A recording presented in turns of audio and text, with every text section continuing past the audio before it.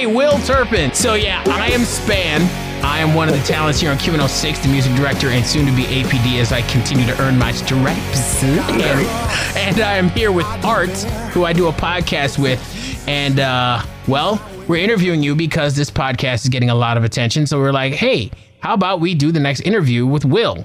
And Terry was like, all right, I'll let it happen, especially since I actually have to do some radio stuff, be on site for something. So, Will, nice to meet you, sir. Yeah, cheers, man. Yeah, so what were you doing before you made this phone call? Me?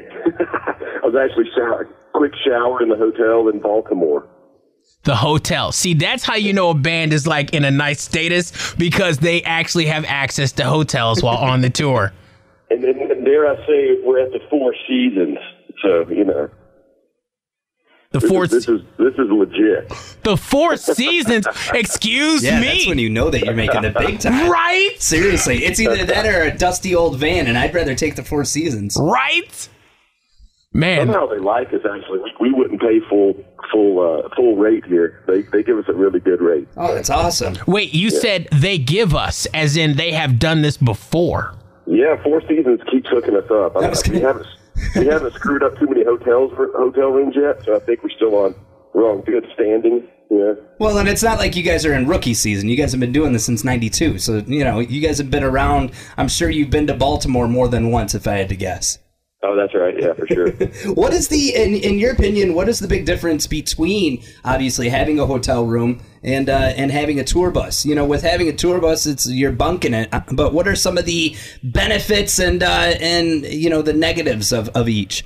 Yeah, man, there's definitely pros and cons to the road, and you know, you talk about a tour bus, and you can talk about 25 years ago when we stepped on a tour bus, and we literally had VHS players.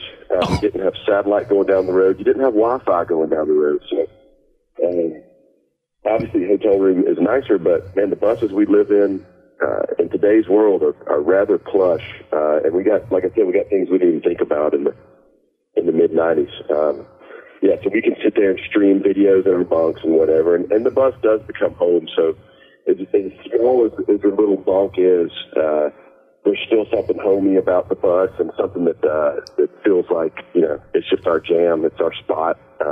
So we always have a bus with us, and we stay in a lot of hotel rooms. But man, on a real busy day, I tell you, man, a lot of times I don't even see a hotel room. I'd rather hang out backstage and just hang out on the bus. Right. And I actually have a question about that. You have your own music label called Gooey Music. You still have that, right? Right. How on earth do you run a music label from the road?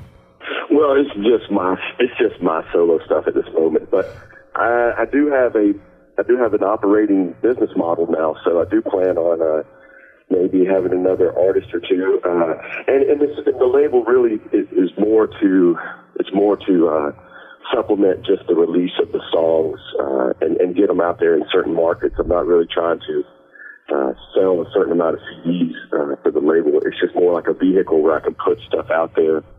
And kind of, you know, let people have the options to hear it and listen to it and enjoy it. But part of it's just like a business card. Hey, check out this solo record I did. Yeah. Now, you guys have been around, obviously, for 27 plus years. You guys are an iconic band.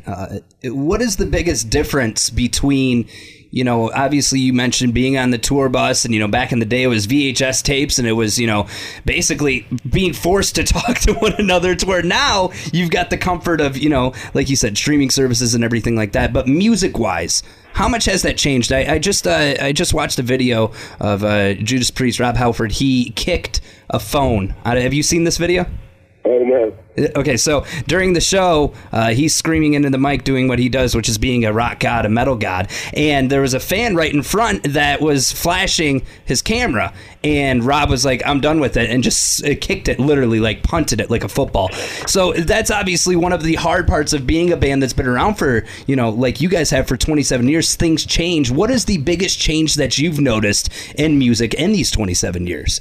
Yeah, I mean, that's a good question, because we were literally, you know, we've seen a huge shift. We were around when they literally made cassettes of our first 2 or 3 records. I mean, cassettes are gone. And in our latest record, we're releasing, coming out June 21st. Blood, yeah. Bring it out, bro. we'll sell 50,000 copies of hard CD copies, actual CDs, where we used to sell 500,000. And we look at streaming numbers. We don't even look at sales. We know that there's fans that want to see the artwork, and people do want to buy some CDs. Like I said, a tenth of what it had been 20 years ago. But the streaming numbers and the royalties from streaming are picking up. So, which is kind of what we saw. We saw the whole Napster thing, and that was like around that time. That was the huge question at every interview. What do you think about Napster? Right. The answer was I was pretty forward thinking when I was telling people, we can't create this art for free.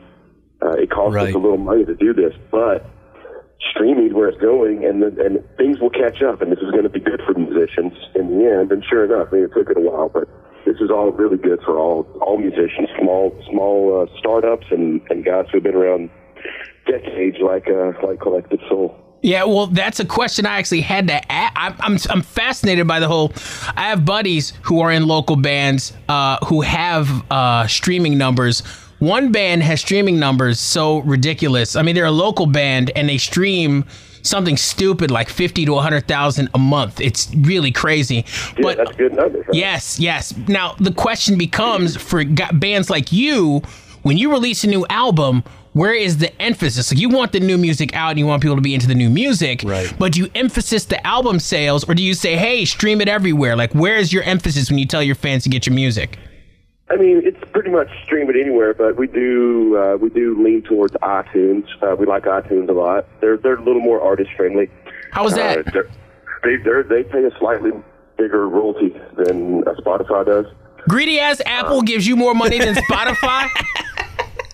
Greedy ass Apple has a business model that is not so greedy. They make a shit ton of money off these phones we buy, but when it comes to their business model with iTunes and such, they just want to have a sweet platform that people want to connect into that they don't want to leave, and therefore they have to buy. So they incentivize you. They incentivize bands like you to release stuff on there. Yeah, they want you to be stuck on their systems and buy their phones is what they want. Now, with the new music dropping this summer, obviously the album's titled Blood, and releasing in the summer obviously is a plan that you guys typically have, right? You guys usually do summer releases? Yeah, I mean, I don't know, fall, summer. Just depends on when the timing happens. But it seems like early spring is perfect because then you can get, it's obviously spring, right? New stuff, new arrivals. We get new music, and then we get a tour on it all summer. It seems to make sense. And now with this album here, this is the first album in 4 years. What is different from the last release and the new album, Blood? Yeah, I mean, we do have the same lineup for 2 records in a row, so we've gelled, so to speak, a little bit more time there to gel together. We went up to, we kind of isolated ourselves at a studio in New Jersey, Lake Hopkong, a beautiful area. I didn't know Jersey had beautiful areas like this. But anyway, we isolated ourselves, and we really, it's 20-something years later, yeah, man, Ed's songwriting belongs amongst the best of our peers. Yeah. But we've also gotten, we don't focus on a rhythm or a note or some technical thing. What we're trying to do, decades later, is really just we're trying to catch a vibe or a wave of emotion and trying to capture that somehow in the music. And there's ways to do it, but it's really hard to. You can't really describe exactly how to do it. You just open up your ears, open up your mind, and try to let something bigger than the components of each individual part. Try to create something bigger than that, and I think that's what humans are attracted to. There's an extra special energy or emotion when it's done right, and that's what we try to tap into. So that's an amazing way to put what songwriting is like. But here's a question that's a little bit more frivolous. What's it like working with brothers? I mean, you've been doing this band thing with them for 27 years, founding members, but like brothers kind of have like a different bond together, especially on the road doing the thing. So you're like one of the only surviving, you're the only non-original member who's not related to Ed Roland. how on earth did you negotiate working with brothers and being in a band with them for all this time? I mean, we're kind of in production right now for the quintessential documentary. I can't wait for people to see how long we've known each other and where we grew up. Ed and Dean, my earliest memory, I knew who they were. Dean's 2 years younger than me. Ed's 6 years older than me. So Ed was, short story, Ed was working at my father's studio, and I was watching him work on his craft, and then me and my friends came up through high school, jamming and playing in bands, and as Ed's friends had to start getting real jobs and getting married and stuff, we kind of just, the younger generation there in the little town kind of just molded right into it. But man, I've known Ed and Dean, and they've known me. Both of us, all of us. We've all our earliest memories have known each other, and grew up 2 blocks away from each other. Man, I am not kidding you when I tell you, where Ed and Dean lived, the church their father was preacher and music minister at, the recording studio where I lived, and where Ross Childress grew up. That is no more than a half-mile radius. Wow. So you guys are basically a family. we basically all are brothers. Now, especially me and Dean. I mean, obviously we've lost Ross and Shane are no longer with us, but right.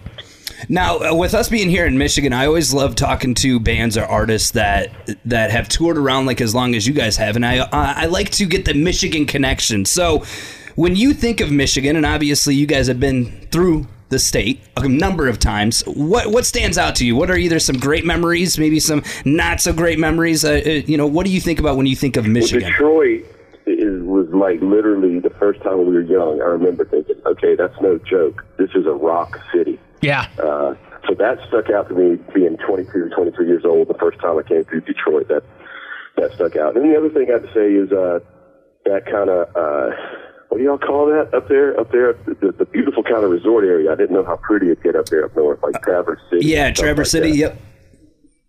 So that kind of sticks out to me. We've done a number of festivals there on the lake, and I think it's just beautiful up there.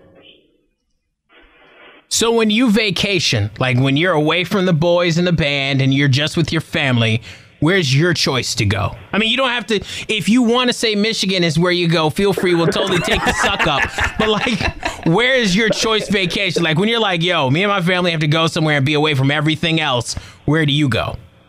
Let's see, I mean, it really depends on the season, but other than beaches, and we live in Atlanta area, so we end up in Florida, maybe the Panhandle a lot when we go to a beach. But what I really enjoy with my family is we like camping. So in the fall, early spring, we like going to the woods. We got a couple canoes, fishing rods. We take our bikes everywhere. So I've got 3 boys, and I'm the oldest boy, basically. So my poor wife has basically 4 boys to take care of. So, yeah, man, we get out there and it's not so the new camping is, we're not glamping necessarily, but we're not wanting for much either. We've got Wi-Fi, and the boys will be watching videos and stuff in the camper, but man, it's fun just to get out and take the youth of today out of their heads, out of their devices. You snatch those phones right out of their hands, I'll bet. Yeah, I'm not exactly the enforcer, though, I'd have to admit. Well, we're excited for the new album to drop. Obviously, Blood coming this summer, and then you guys will be hitting up Soaring Eagle, which is right down the block from where we're at. So we're excited for that show as well. Will, thank you so much for taking time out of your day to talk to us here, and we can't wait to see you in Mount Pleasant. Yeah, it was a pleasure, man. Cheers, man. Thank you guys. Appreciate y'all's time as well, man. Take it easy. I don't know if it makes me whole.